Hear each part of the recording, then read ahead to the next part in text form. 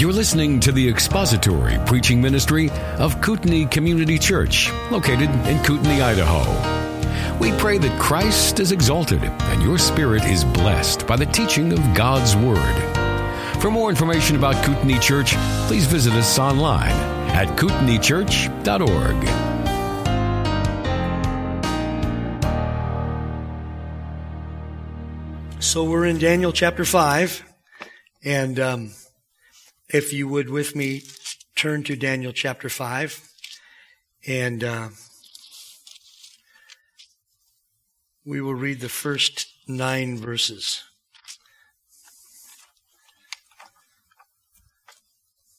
While you're turning there, I'm just going to double check something here.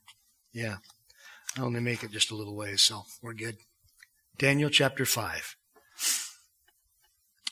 Belshazzar the king held a great feast for 1,000 of his nobles, and he was drinking wine in the presence of the 1,000.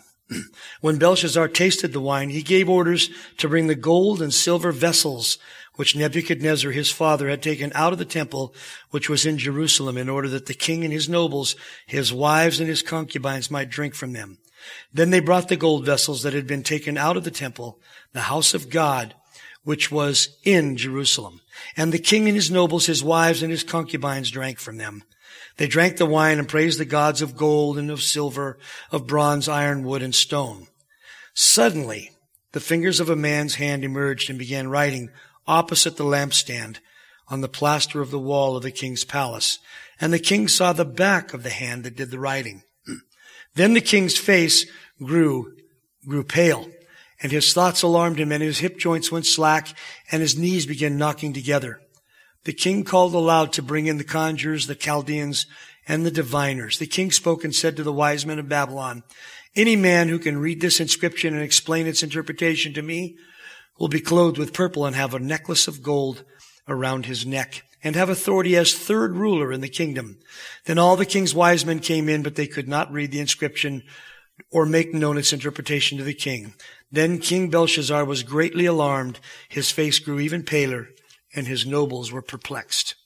So we're going to be on slide 79, Peter. It's not working? So we're not going to be on slide 79. We are going to be on the slide blank screen, which is a good thing, I guess.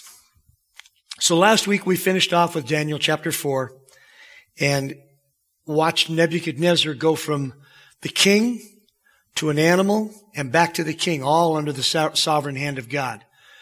It is most important to remember, as I've mentioned numerous times, and you all have heard, that this book is about the sovereignty of God. Every chapter exudes the sovereignty of God. Nothing is outside his control. Nothing eludes him. Nothing trips the sovereign Lord up. And we have to remember that. We have to remember that as we're going through this book. Last week, there were some things that were on the slide that I thought might have been interesting. We'll see if I can work this thing. So last week, we talked about the message that was given to Nebuchadnezzar about his own demise. And there was just some interesting bits of information that I wanted to show you. There's an awful lot of information available to us about Babylon, about the history of Babylon. We have the Babylonian Chronicles. We have Herodotus. We have numerous Greek scholars who wrote in just a few hundred years later, chronicling the things that happened in Babylon. And when we looked at different kings claiming to be king of the world, that was common. And this is one of the impressions that was done. A cylinder of Cyrus, the king who conquered Babylon, and said he was the king of the world, the great legitimate king, king of Babylon, king of Sumer and Akkad, king of the 4 rims of the earth. While we all know that he ruled over an area about the size of Texas. Now, any Texans in here say, well, that's huge. It is, but it's not the whole world. But that's what kings would claim. And this was some impressions, artistic impressions of Nebuchadnezzar's dream. And then some of the cylinders that we have that we've been able to use to decipher and understand the language of Babylon, and that have given great color and depth to understanding the book of Daniel. This is the East India House inscription that we talked about last week. And then this would have been one artist's rendition of what the city of Babylon looked like. The stepped ziggurat and the Esgila temple of Marduk to the right of it. They erected numerous temples to their false gods. So now we're going to look at chapter 5, and we've read the first 10 verses, but we will probably get through an introduction in just a few of the verses this morning. So now begins the chronicle of the fall of Babylon. You will notice that there are 5 kings who succeeded Nebuchadnezzar. Only 4 of them are mentioned in most ancient histories. Even Josephus in his History of the Jews, the Antiquities, in chapter 10, conflated Nabonidus and Belshazzar. So Nabonidus would be this guy, and Belshazzar. Those two, for many, many years, until the discovery of some of the Babylonian cuneiform inscriptions, the name Belshazzar didn't appear. It appeared in Scripture. Therefore, it's true, by the way. We don't need history. The Scripture is true. But it's always interesting when Scripture is maligned for centuries, and then some discovery is made, and Scripture is confirmed to the last letter, and that news isn't nearly as big as the news preceding it, when some thought Scripture was wrong. So, what we will read here, I'm going to read you something that Josephus wrote in his Antiquities. He says this: "But now, after the death of Nebuchadnezzar, Evil-Merodach," every time I ever saw this in Scripture, reading the book of Daniel, I always thought they were saying Merodach was evil. That's actually his name, Evil-Merodach. But now after the death of Nebuchadnezzar, Evil-Merodach, his son, succeeded in the kingdom, who immediately set Jeconiah at liberty and esteemed him among his most intimate friends. He also gave him many presents and made him honorable above the rest of the kings that were in Babylon. For his father had not kept faith with Jeconiah when he voluntarily delivered himself up to him with his wives and children and his whole kindred for the sake of his country, that it might not be taken by siege and utterly destroyed." Josephus continues, "As we said before, and when Evil-Merodach was dead after a reign of 18 years, Niglasar, his son, took the government and retained it 40 years and then ended his life. And after him, the succession in the kingdom came to his son Labsarodacus, who continued in all but 9 months. And when he was dead, it came to Baltasar." That's Balthazar, who by the Babylonians was called Nabonidus. No, he wasn't, but we'll find out. "Against him did Cyrus the king of Persia and Darius the king of Media make war. After the death of Nebuchadnezzar," where are we? There we go. Evil-Merodach assumed the kingdom. The name of the son and immediate successor of Nebuchadnezzar was this fellow, Evil-Merodach. The Babylonian form of the name is Amalu-Merodach, that is, man of Marduk. They were named after their gods. About 30 contract tablets dated in this reign have been found. Excuse me. They show that Evil-Merodach reigned for 2 years and about 5 months. Josephus got it wrong. Go figure. He is said by Berosus to have conducted his government in an illegal and improper manner, and to have been slain by his sister's brother, Nergal-Shaur-Ukur, who then reigned in his stead. Evil-Merodach is said in 2 Kings 25, 27 through 30, and in the parallel passage in Jeremiah 52, 31 through 34, to have taken Jehoiakim, king of Judah, from his prison in Babylon, where he seems to have been confined for 37 years, and to have clothed him with new garments, to have given him a seat above all the other kings, and to have allowed him to eat at the king's table all the rest of the days of his life. It's an undesigned coincidence that may be worthy of mention that the first dated tablet from this reign was written on the 26th of Elul, and Jeremiah 52:31 says that Jehoiakim was freed from his prison on the 25th of the same month. So then, Evil-Merodach was murdered by Niglasar and succeeded by him. And I'm going through these kings' names because what the Lord has done here is he wrote, when he had Daniel, or whoever it was, penned the book of Daniel, when we ended with chapter 4, verse 37, a whole bunch of time has passed between that verse and the first verse of chapter 5. And we'll talk about that in a minute. So he was succeeded by Nergal-protected king is what this man's name means. One of the princes of the king of Babylon who accompanied Nebuchadnezzar in his last expedition into Jerusalem. So this man was with Nebuchadnezzar when he took Jerusalem, this king. Another of the princes who bore the title of Rabmag, which simply means official. He was one of those who were sent to release Jeremiah from prison, Jeremiah 39:13, by the captain of the guard. He was a Babylonian grandee of high rank from profane history and the inscriptions, the son of Nebuchadnezzar, and succeeded him on the throne of Babylon around 559. He was married to a daughter of Nebuchadnezzar. The ruins of a palace, the only one on the right bank of the Euphrates, bear inscription denoting that it was built by this king. So one of the palaces of Babylon was built by this king. He was succeeded by his son, a mere boy, who was murdered after a reign of just 9 months by a conspiracy of the nobles, one of whom was Nabonidus, who many people thought Belshazzar was the same as, and was not. He was succeeded by Nabonidus, who ascended the vacant throne and reigned for a period of 17 years, at the close of which period Babylon was taken by Cyrus.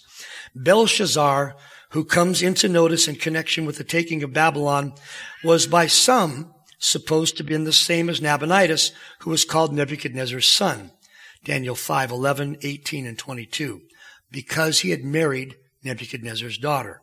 But it is known from the inscriptions that Nabonidus had a son called Belshazzar, who may have been his father's associate on the throne at the time of the fall of Babylon, and who therefore would be the grandson of Nebuchadnezzar. The Jews only had one word, usually rendered father, to represent all of these relationships, such as father, grandfather, or great-grandfather. Sometimes they would say a father's father, but often when they said father, you had to trace the lineage to find out if they were actually talking about the father or the grandfather. It could have been either.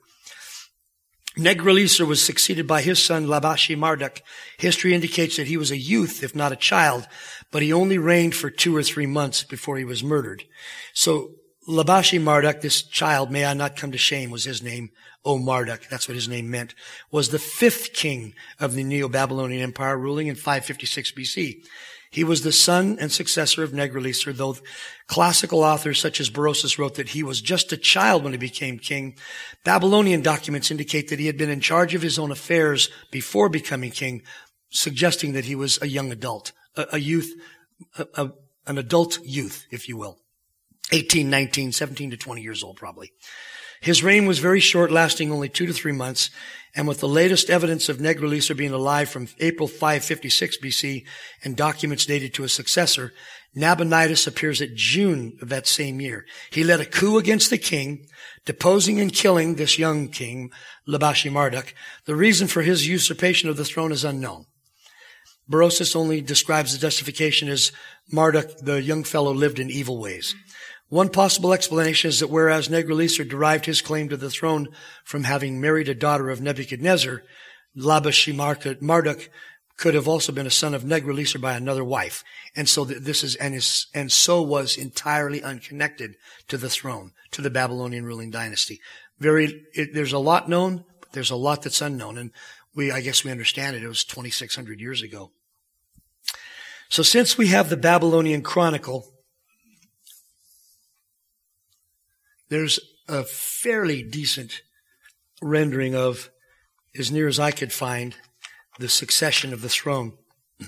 Since we have the Babylonian Chronicle, that coupled with the book of Daniel allows us to date very closely the festival of Belshazzar that's talked about in verse 1. The Chronicle captures the date that Cyrus took the city as the 16th day of the month of Tishri in Nabonidus' 17th year, which translates to Saturday, October 12th, 539 BC. Regarding Belshazzar's relationship to Nebuchadnezzar, Walvoord in his commentary explains it this way. So we have Belshazzar mentioned in Daniel, but not mentioned in antiquity until these chronicles were discovered in the early 1920s. So for all these years, people were confusing, thinking Nabonidus and Belshazzar were the same person. They were not. And the Bible knew that. Go figure. Much has been made of the reference to Belshazzar's relationship to Nebuchadnezzar, Walvoord says, who is described as his father in verse 2. When Belshazzar tested the wine, he gave orders, which is mentioned as his father in verse 2. Even Kiel of Kiel and Delitzsch is influenced by this to consider Belshazzar a literal son of Nebuchadnezzar. This is not entirely impossible, for as Leopold shows, Nabonidus could have married a widow of Nebuchadnezzar who had a son by Nebuchadnezzar. That son could have then been adopted by Nabonidus as a way of strengthening his hold on the throne. Nabonidus assumed the throne in 556 BC, only 6 years after the death of Nebuchadnezzar. Belshazzar was probably at least a teenager when Nebuchadnezzar died, if he was old enough to be co-regent with Nabonidus in 553 BC. And it is thus at least possible that Belshazzar could have been a genuine son of Nebuchadnezzar, and that his mother, after Nebuchadnezzar's death, was married to Nabonidus. This, however, is conjecture, and it is more natural to consider Belshazzar a son of Nabonidus himself. Though, as noted earlier, his mother could have been Nebuchadnezzar's daughter, but no one knows for sure. Although the precise identity of Belshazzar may continue to be debated, available facts support Daniel's designation of Belshazzar as king and a physical descendant of Nebuchadnezzar. The reference to the father may be construed as grandfather, as it has been stated. Neither in Hebrew nor in Chaldee is there any word for grandfather or grandson. Forefathers are called fathers or fathers' fathers, but a single grandfather or forefather is never called father's father, but only father. So that led to some confusion for many years. Why am I going through all of this? Because for centuries, literal critics of the Bible pointed to Daniel chapter 1 as a wrong verse. It was wrong because Nabonidus was king. There was no Belshazzar. He was never mentioned in any of the ancient chronicles. And folks, that's what happens when we believe something other than Scripture first. It's the Bible first. And then we look to history for information to flesh it out. Because we don't have the Babylonian Chronicles flesh Daniel out in a wonderful way. But the Scripture said Belshazzar was king. And guess who was king? And it was finally the world finally accepted it. Belshazzar was king. So all of that, just to show that it took history I guess it would be almost 2,600 years to catch up to what we already knew. Belshazzar was king. So verse 1, now we're at verse 1 finally, he says, Belshazzar the king, who really was the king, held a great feast for thousands of his nobles, and he was drinking wine in the presence of the 1,000. So now, 23 years have elapsed from the end of verse 37 of chapter 4 and the first words of chapter 5. Of course, liberal scholars attacked this verse, as we mentioned, stating that Nabonidus was the king that succeeded the young man. And thus the book of Daniel was mistaken here. We have already seen that subsequent discoveries have clearly shown that Nabonidus was the king of Babylon at the time, but he was often away, and his son Belshazzar ruled in his stead. In his commentary on the Bible, Reynold Showers explains it this way. The opening verses of chapter 5 present the reader with two problems. First, who was Belshazzar? For centuries, this was a mystery. For available Babylonian records mention no king named Belshazzar. As a result, critics said that this proved that the book of Daniel was historically inaccurate. However, during the 1920s, the deciphering of more recently discovered Babylonian documents solved the mystery. These documents indicated that Belshazzar was the son of King Nabonidus. The second problem is this. If Nabonidus was king during the events of Daniel chapter 5, then why does verse 1 call Belshazzar king? Some Babylonian documents solved this problem as well. They indicated the following in 555 BC. Nabonidus marched an army westward to conquer rebels who had revolted against the Babylonian rule since the death of Nebuchadnezzar. Before he left Babylon on this trip, this expedition, Nabonidus entrusted kingship to his oldest son, Belshazzar. Though through time, Nabonidus built a royal palace in the distant town of Turna or Tiama, in the heart of the Arabian Peninsula, a long ways from home. And he settled there. While Nabonidus maintained the title maintained the title of king in Arabia. Belshazzar exercised kingship in Babylon. Many letters and business documents indicated that Belshazzar functioned as the real authority in Babylon. Thus, a co-regency situation existed, and Daniel was perfectly accurate in calling Belshazzar king. So it was not uncommon. We see that he threw a feast. Belshazzar the king held a great feast for thousands of his nobles. I was amazed when I looked into this, just what kind of feast they threw back then. They really threw parties. The Greek historian Ctesias reports feasts with 15,000 guests. That's like the population of Bonner County when I was a kid. When Ashurbanipal II dedicated his new capital in Keilah in 879 BC, 65,574 guests were present at the Feast of Dedication. How would you feed them all, I guess? Now, the last days of Babylon were chaotic. Nabonidus had returned to Babylon to deal with an internal rebellion while simultaneously dealing with this besieging army. So while we're reading verse 1, remember that encircling the walls of Babylon right now is the Medo-Persian army. They're outside the walls right now as we're reading verse 1 while Belshazzar is having his feast. What king throws a feast while he's surrounded by a very well-respected and frightening foreign invading army? So then, at the beginning of the following spring, when Cyrus, this is from Herodotus. This is Herodotus's explanation of what was going on right now in Babylon. When Cyrus had punished the Ganges, he punished the Ganges River by building canals. And dividing it among the 360 canals, he marched against Babylon at last. The Babylonians sallied out and awaited him when he came near their city in his march, and they engaged him, but they were beaten and driven back inside the city. There they stored provisions for very many years. And because they knew already that Cyrus was not a man of no ambition, and they saw that he attacked all nations alike, so now they were indifferent to the siege. They were indifferent to the siege.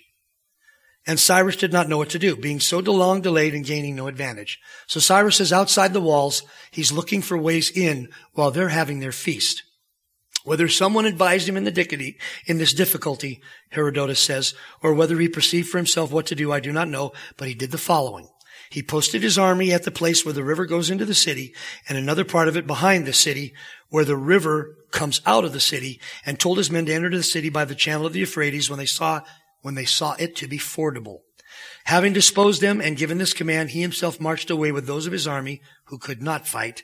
And when he came to the lake, Cyrus dealt with it and with the river just as he had the Babylonian queen, drawing off the river by a canal into the lake, which was a marsh.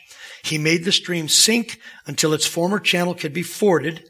When this happened, the Persians who were posted with this objective made their way into Babylon by the channel of the Euphrates, which had now sunk to a depth of about the middle of a man's thigh. Now, if the Babylonians had known beforehand or learned what Cyrus was up to, they would have not let the Persians enter the city and have destroyed them utterly, for then they would have shut all the gates and opened on the river and mounted the walls that ran along the river banks and so caught their enemies in a trap. But as it was, the Persians took them unawares, and because of the great size of the city, those that dwell there say, those in the outer parts of it were overcome, but the inhabitants of the middle part knew nothing of it. All this time they were dancing and celebrating a holiday, which happened to fall then, until they learned the truth only too well. So the Persians, the Medes and Persians are surrounding the city. Belshazzar is throwing a feast. Belshazzar's pride in the city was humanly well-founded, but God had designs that would come to fruition that night. One can look at the insanity of Nebuchadnezzar and ascribe it to mental issues, but the fact that it happened on God's timetable demonstrates that providence or miraculous power and the miraculous power of God was what disposed of Nebuchadnezzar's mental issues. One can also ascribe the fall of Babylon to military acumen. But everything happened according to the timetable God had ordered, and this too is a testimony to the providence and miraculous power of the sovereign Jehovah.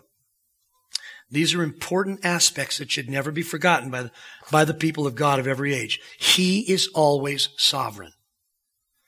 Verse 2, when Belshazzar tasted the wine, he gave orders to bring the gold and silver vessels which Nebuchadnezzar... Oh, are there any questions about the verse 1 of the introduction, which took some time? Sorry, but any questions? Verse 2, when Belshazzar tasted the wine, he gave orders to bring the gold and silver vessels which Nebuchadnezzar his father had taken out of the temple which was in Jerusalem, so that the king and his nobles, his wives and his concubines might drink from them. So this was sort of a method of a king showing superiority over the peoples that he conquered by misusing their sacred objects.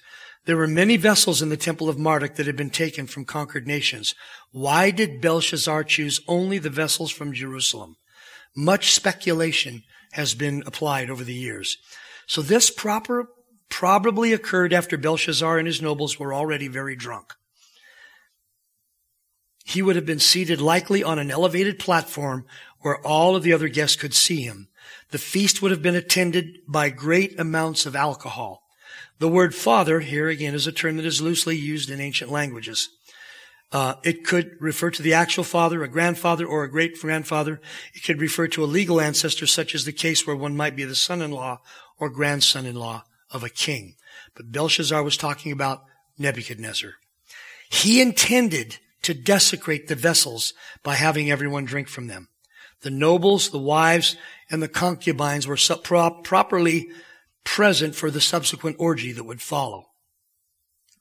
Drinking bouts like this were common among the Babylonian and Persian peoples. Often they were accompanied by lavish feasts and included especially prepared dishes of unusual animals, including ostriches, camel, horses, and other animals. So they would have butchered numerous animals for the dinner, and they would have had immense amounts of alcohol ready. So when he tasted the wine, he was already drunk, most likely. And so he probably did something that normally he wouldn't have done, and had these vessels brought to the party for everyone to drink from. Verse 3, yes, we're going to find out. No, Daniel really rebukes Belshazzar. I mean, what a brave man. Of course, he faced all kinds of things down, but no, Belshazzar is acting irresponsibly even by Babylonian regulations. And Daniel later on we'll see Daniel will take him to task for that. So they then brought, verse 3, the gold vessels that had been taken out of the temple, the house of God, which was in Jerusalem, and the king and his nobles, his wives, and his concubines drank from them. So from the history of the Babylonian chronicles, we understand that Belshazzar, as a boy, would have been involved in the royal court of Nebuchadnezzar. He would have been in Nebuchadnezzar's court and would have known Nebuchadnezzar. He would have been about 14 years of age at that time. Nebuchadnezzar died in 562 BC, so he would have understood some of God's dealings and sanctions against his grandfather. He would have known about Nebuchadnezzar's pride. He would have known about Nebuchadnezzar refusing to honor Jehovah as the sovereign Lord. Even after repeated admonitions from Daniel, he would have known who Daniel was. He would have known all of this, just as you know the people in your history from 10 years ago, 15 years ago. You remember the presidents, and you remember the senators and the legislators and the good, the bad, the ugly. You remember them all. If I named some of them, you would know their names. This would be the same situation with Belshazzar. He knew what was going on. He was no fool. Well, he was a fool, but he was not stupid. So he would have understood God's dealings. He would have seen his grandfather go into madness at God's direction and then come back out of madness and have his kingdom restored to him. He would have known that the history of the Babylonians didn't provide that kind of mercy. Generally, when a king was deposed, he was killed, or he was killed to be deposed. And in this one case, the king was deposed, set aside, and came back 7 years later. He would have known all this. Verse 22 indicates, and here's one of the things, if we want to jump ahead real quick to verse 22, you can see some of the dealings that Daniel had with him. Daniel says to Belshazzar, when Belshazzar finally brings him in verse 22, "Yet you, his son, Belshazzar, have not humbled your heart, even though you knew all this." And Belshazzar knew better. Daniel points it out. He probably had been told about Nebuchadnezzar's dream and the prophecy and the fall of Babylon to Medo-Persia. Hello, guess who's outside the gates? Medo-Persia. Even more interesting is the fact that ancient sources show that Medo-Persian troops under King Cyrus had conquered the entire surrounding countryside outside of Babylon at least 4 months prior to the night of the feast. So the conquering army is outside his gates. They've subdued the entire area. All that's left is Babylon. And he's drinking himself into a drunken stupor. The irony was, this, by the way, this would also explain why there were so many Babylonian officials in Babylon. They had probably been running ahead of the advancing army, escaping them to lose their heads and taking refuge in the city of Babylon. So the irony is that on the night Belshazzar was raising his fist at Jehovah by defiling the vessels of the temple, the conquering army was encamped outside the city of Babylon. Showers in his commentary again says this. He says, it is a fact that Nebuchadnezzar had made Babylon into the world's mightiest fortress. The outer wall surrounding the city was so thick, no battering rams or other instruments were sufficient to knock it down. Remember, explosives didn't exist back then. Firearms, gunpowder, it was spears and battering rams and catapults and such like that. The presence of the second inner wall and numerous fortress towers and ramparts made any attempt to scale the walls suicidal. As a result, Babylon appeared impregnable. Belshazzar and his officials were convinced that the Medo-Persians could not penetrate those amazing defenses. Brothers and sisters, translate that to today as we're moving through this. The people that are destroying our country right now think they're inconquerable. Blessed is the nation whose God is the Lord. What is the reverse of that? Go ahead. Cursed is the nation whose God, who abandons the Lord. The time is coming when what happened in Babylon may very well happen today. When I say the time is coming, it's going to happen. It's just when. It's a matter of when. Are we spreading the gospel as fast as we can? Are we demonstrating to the world outside that it is Jehovah God who is in control? We need to be doing that. So Reynolds Showers, continuing. He says, the presence of the second inner wall, with numerous fortress towers and ramparts made any attempt to scale the wall suicidal. As a result, Babylon appeared impregnable. Belshazzar and his officials were convinced that the Medo-Persians could not penetrate those amazing defenses. But even if Babylon's defenses could keep the Medo-Persians outside the city, how long could the Babylonians inside hold out against a blockade? They would need food and water to survive. Preppers in 550 BC. They would need food and water to survive. The Babylonians had solved this problem as well. The walls of Babylon had been built over the Euphrates River. So there's the big river. So they had a continuing supply of fresh water. In anticipation of a blockade by the Medo-Persians, the Babylonians had supplied the city with enough food to maintain its population for more than 20 years. That's a lot of food. 20 years of food.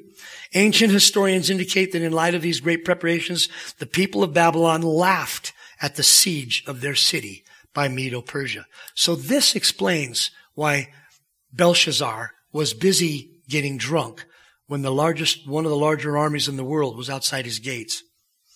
In light of these historical factors, Reynolds Showers goes on to say, it seems rather obvious that Belshazzar decided to desecrate the sacred vessels of Jehovah for one major reason, to show his utter contempt for the God of Israel and his prophecy concerning the fall of Babylon. The king was so confident of Babylon's defenses that he decided to challenge this God. His defiling of the vessels was his way of shaking his fist at God and saying, you have said that Babylon will fall to the Medo-Persians, who are now encamped outside our gates. I am declaring to you that Babylon will not fall. Its defenses are impregnable. No one will be able to take it. My actions show you what I think of your prophecy. Once again, a pagan king was providing God with a splendid opportunity to demonstrate his sovereignty. So I actually finished there, but are there any questions about this or anything you have to observe about a comparison to what's going on today? Oh, surely. No, Herodotus goes on to mention that enemies from inside, someone communicated to Cyrus to draw off the water from the Euphrates and cause it to sink down, and then they could get in under the walls in the Euphrates River. Yeah, it would. Yeah. I should have looked up this quote, but, a nation can survive its enemies, but not the traitors from within. It's much more elaborate and impressive than that, the quote is. But that's the gist of it. The fact is, it is a complete dismissal of God's word and the truth of God's word that leads to the downfall of nations.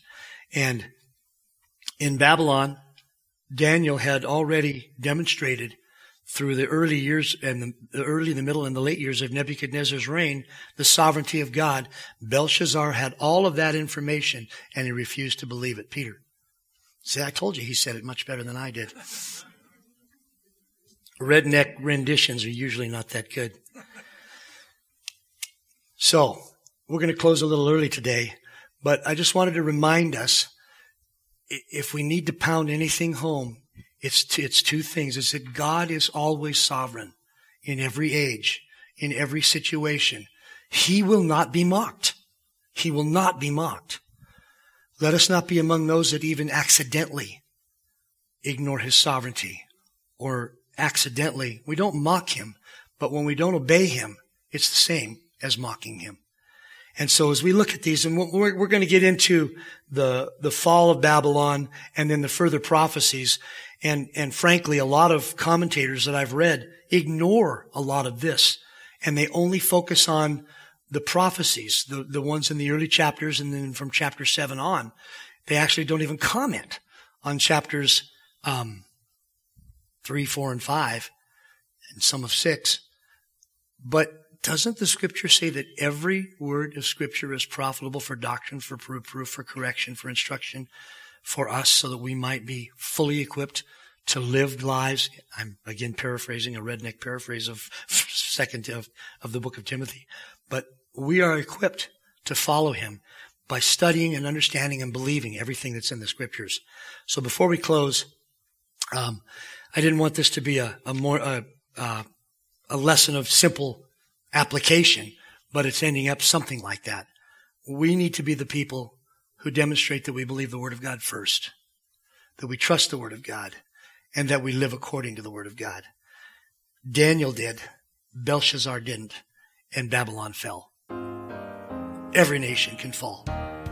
We like to think of ours as, everyone who is in a nation that at least for whatever reason starts out good, likes to think of their nation as lasting forever, as eternal. It's just not so. Only God is eternal. Thank you for listening to the latest podcast from Kootenai Church. If you'd like to learn more about Kootenai Church or to donate to our church ministry, you can do so online by visiting kootenaichurch.org. We hope you enjoyed this podcast and pray you'll join us again next time. Once again, thank you for listening.